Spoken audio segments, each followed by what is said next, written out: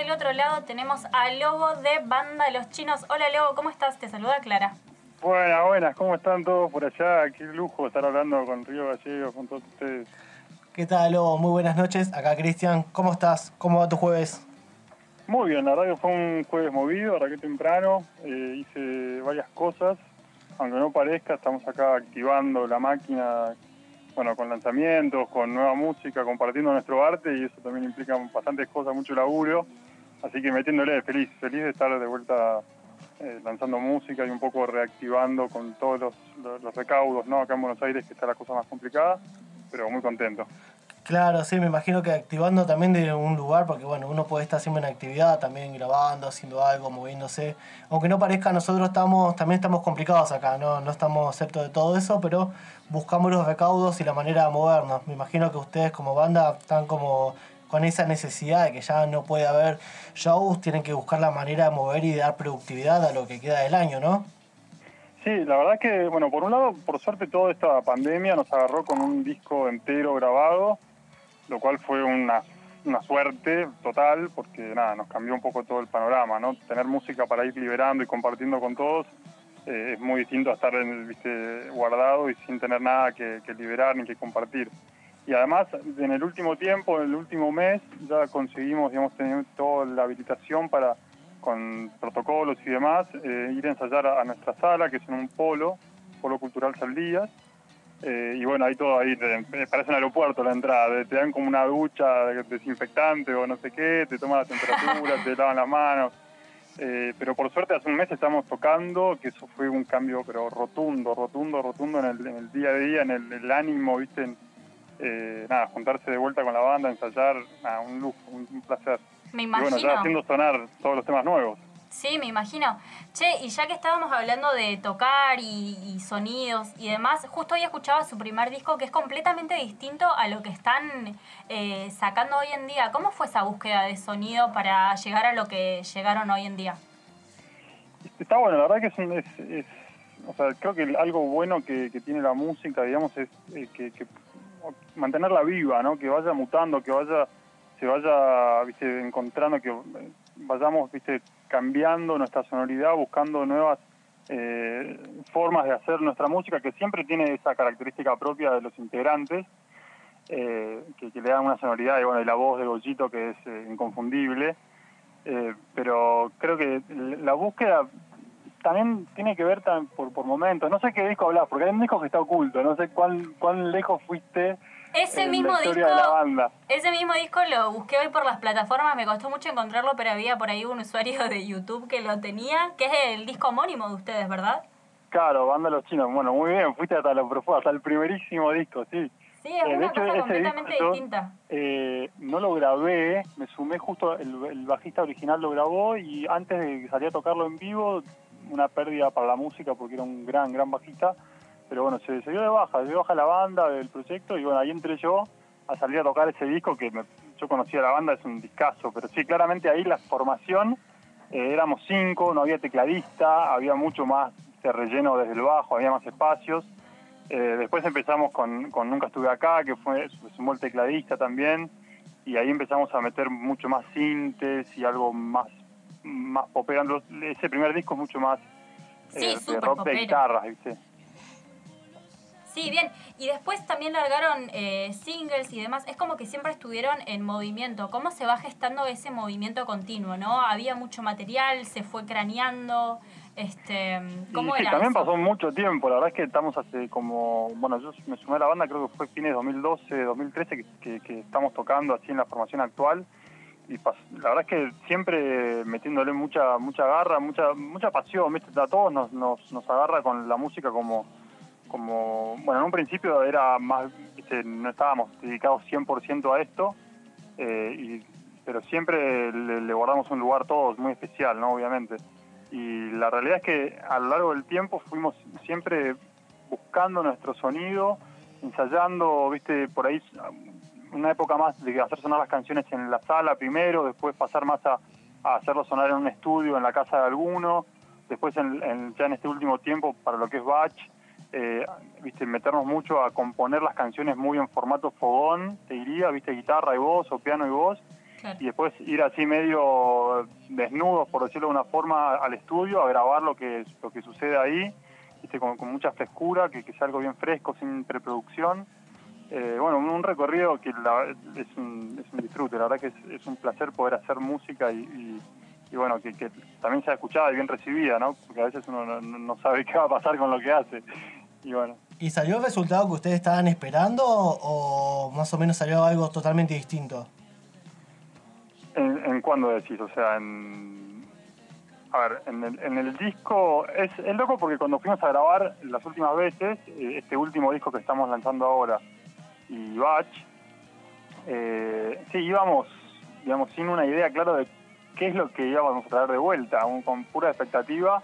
Y de hecho me acuerdo cuando volvimos con Batch bajo el brazo, que fuimos, aparte fue una apuesta enorme, fue ir a grabar afuera, a un estudio que, bueno, nos presentó Adán, el productor, y de golpe investigamos y habían ido a grabar Él mató a un policía motorizado, Juana, bueno, un montón de bandas que respetábamos y que sonaban muy bien, y dijimos, bueno, vamos, fue una apuesta enorme de todos lados, ¿no? De grabar todo en 3 semanas sin saber qué iba a pasar con la música, y también desde lo económico, que fue una apuesta grande, y volvernos con una incertidumbre, un cagazo teníamos a la vuelta del disquito, ¿viste? Fue todo un viaje grande, y la realidad es que sí, o sea, nosotros volvimos contentos, pero con esa incertidumbre de qué iba a pasar con nuestra música, y bueno, el tiempo y la gente nos demostró que le gustó. O sea, hay mucha gente, la verdad, que por suerte le gustó y se está escuchando un montón todavía Batch, y bueno, tenemos mucho material muy fresquito que todavía ni salió, que bueno, estamos ansiosos por liberarlo.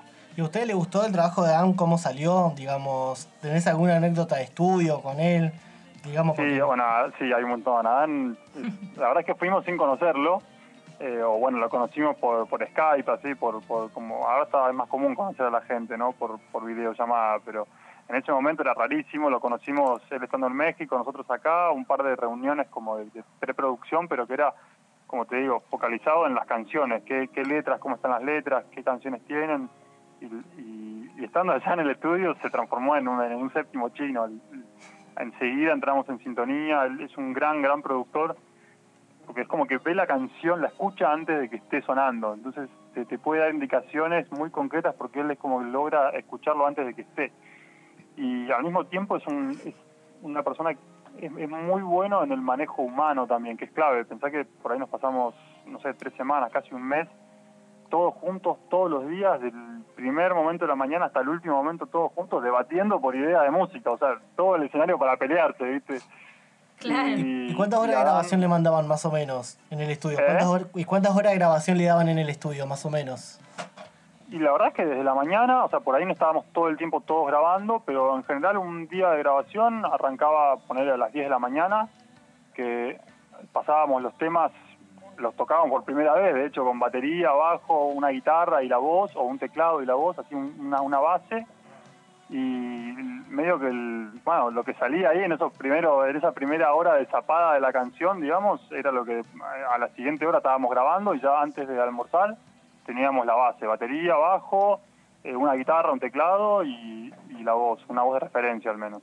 Y a la tarde grabábamos por ahí percusiones, más guitarras, más teclados, y después hacíamos todo otro día con ya la voz bien definitiva, y por ahí solos o algunos teclados más, viste, más no tan rítmicos, sino más de, o sintes más como de texturas y sonidos más locos, viste, que tenés que pasarte más tiempo buscándolo.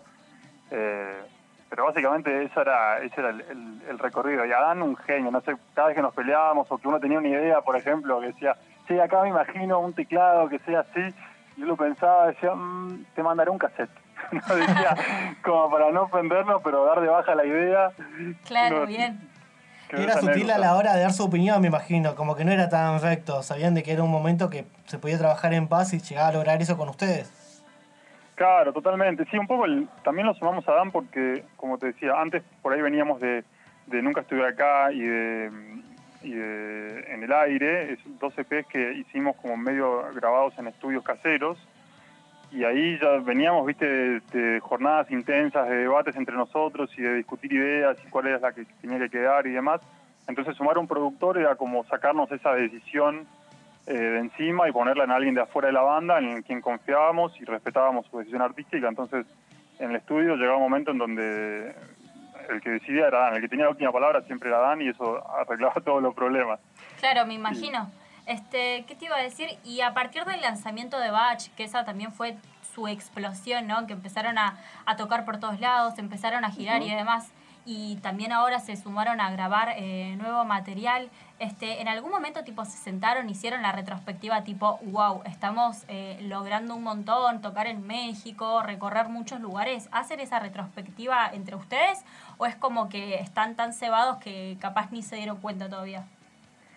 Sí, o sea, definitivamente, bueno, ahora justo después de la cuarentena y todo eso hubo un gran momento como de reflexión y de tiempo de poder pensar y ver dónde estamos parados. Quizás en el día a día, viste, a veces estás tan subido a la moto, por decirlo de una forma, hay una vorágine que vas de un lado para el otro a tocar, a ensayar al festival, viste, y por ahí no te das cuenta y de golpe pasan un montón de cosas y a los 6 meses te sentás un toque y decís, wow, mira todo lo que pasó en estos 6 meses, te va cayendo la ficha de a poco.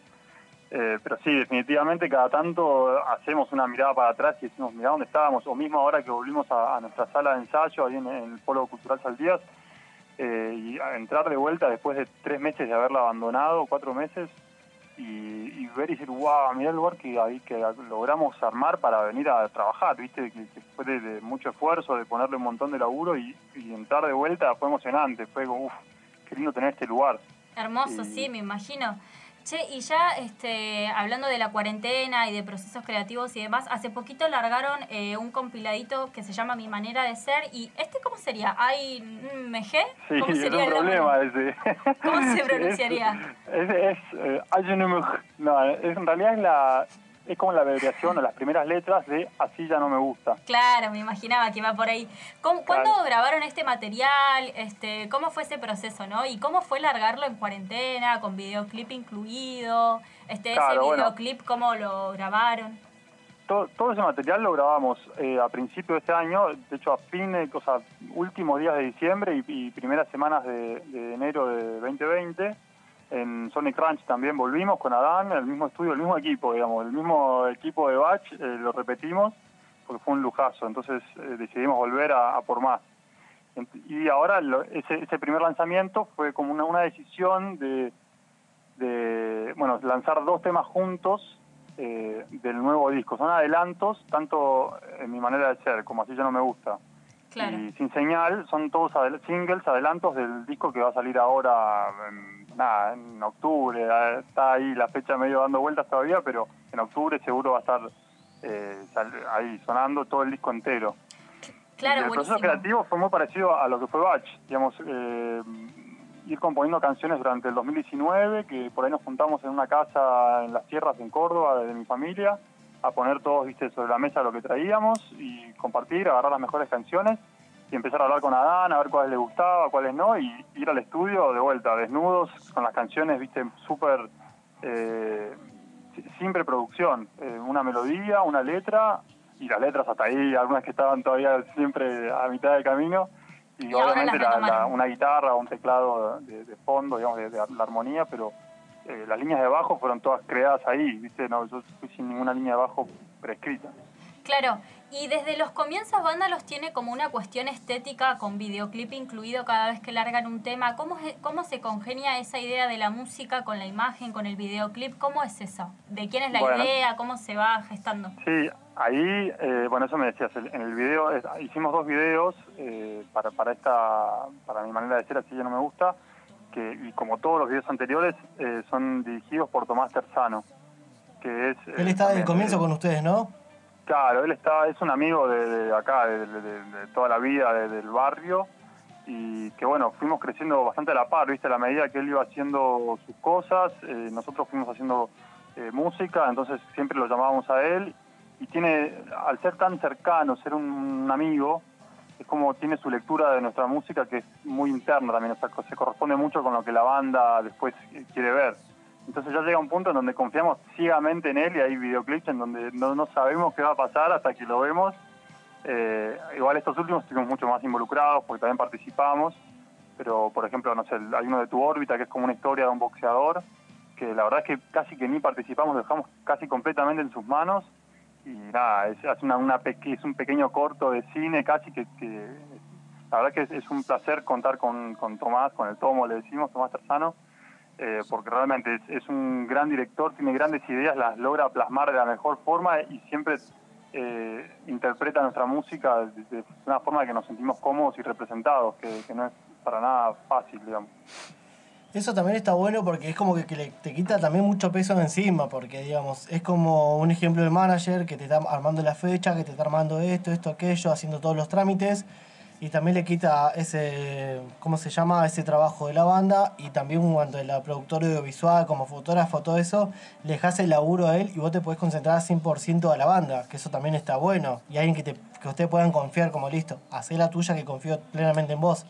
Claro, totalmente. O sea, igual, obviamente, hay algunos videos en donde sí, le dimos rienda suelta y ni figuramos. En general, siempre él, propone un montón y te diría que la mayoría de las cosas las propone él. Igual siempre hay un ida y vuelta en donde vamos depurando un poco las ideas y nos vamos cebando mutuamente. No, y acá tal cosa, y acá tal otra. No, y pará, y si hacemos que uno, no sé. Bueno, siempre hay un ida y vuelta donde nos vamos cebando. Obviamente, él es el que decide la palabra final para lo que son los videos y demás. Pero sí, también es clave lo que decís vos de contar. Creo que el proyecto en sí, toda la banda, tiene un gran equipo.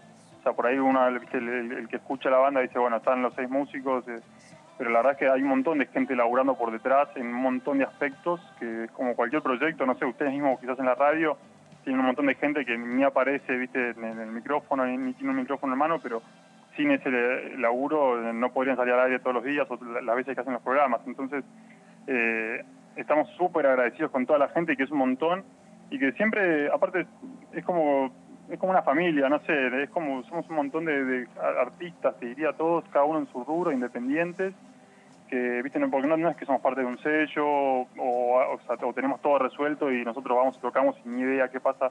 Siempre hay un vándalo chino detrás de cada una de las cosas que se ve de la banda, ya sea desde hacer los números para una gira, hasta, bueno, una nota, o los videos, o no sé, desde la ropa que sale para, viste, el merch y las cosas que dicen de la banda para vestirnos y qué sé yo. Siempre hay alguien detrás y acompañado con una persona que nos da una mano para que esas cosas que hay que atender, que son un montón, más allá de la música, bueno, se va sumando un montón de gente al equipo que es increíble el recurso, ¿viste? Todo el grupo humano que se armó en torno a la banda. Y el arte también de hacerse tiempo, ¿no? Para hacer todas sus cosas. Imagino personas con trabajo, el arte que hacen para hacer sus cosas también. Totalmente, sí, eso también fuimos aprendiendo nosotros durante mucho tiempo. La verdad es que también teníamos el proyecto de la banda y casi todos también teníamos un laburo a la par. Yo, por ejemplo, van a ser casi 2 años ahora en octubre, cuando nos fuimos de gira a México por primera vez con Bach, fue que dejé de trabajar y me empecé a dedicar de lleno a la banda.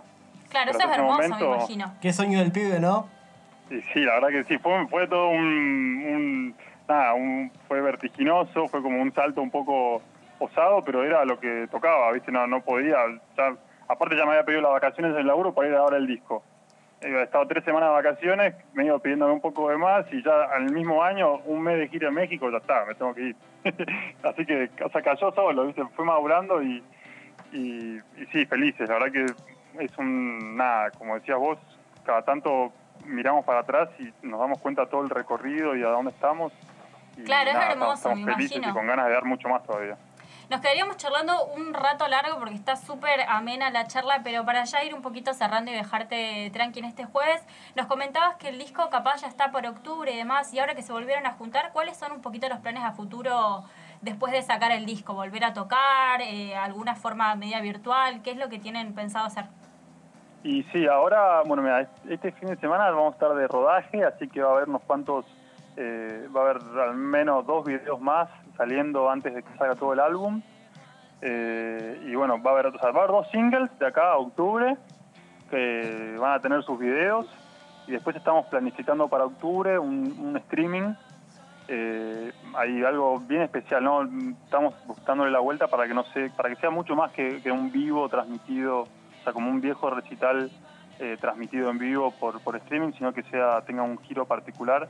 Así que estén ahí bien atentos porque venimos con una propuesta muy, muy interesante. Buenísimo. Te agradecemos muchísimo que te hayas tomado tu tiempo de hoy jueves dejando hacer tus cosas para charlar con nosotros. Aprovechamos para agradecer a la humildad también de ustedes de contestar un mensaje para poder charlar a alguien que desde Río Gallegos a Santa Cruz del fin del mundo. Me encanta. Así que te agradecemos muchísimo tu tiempo.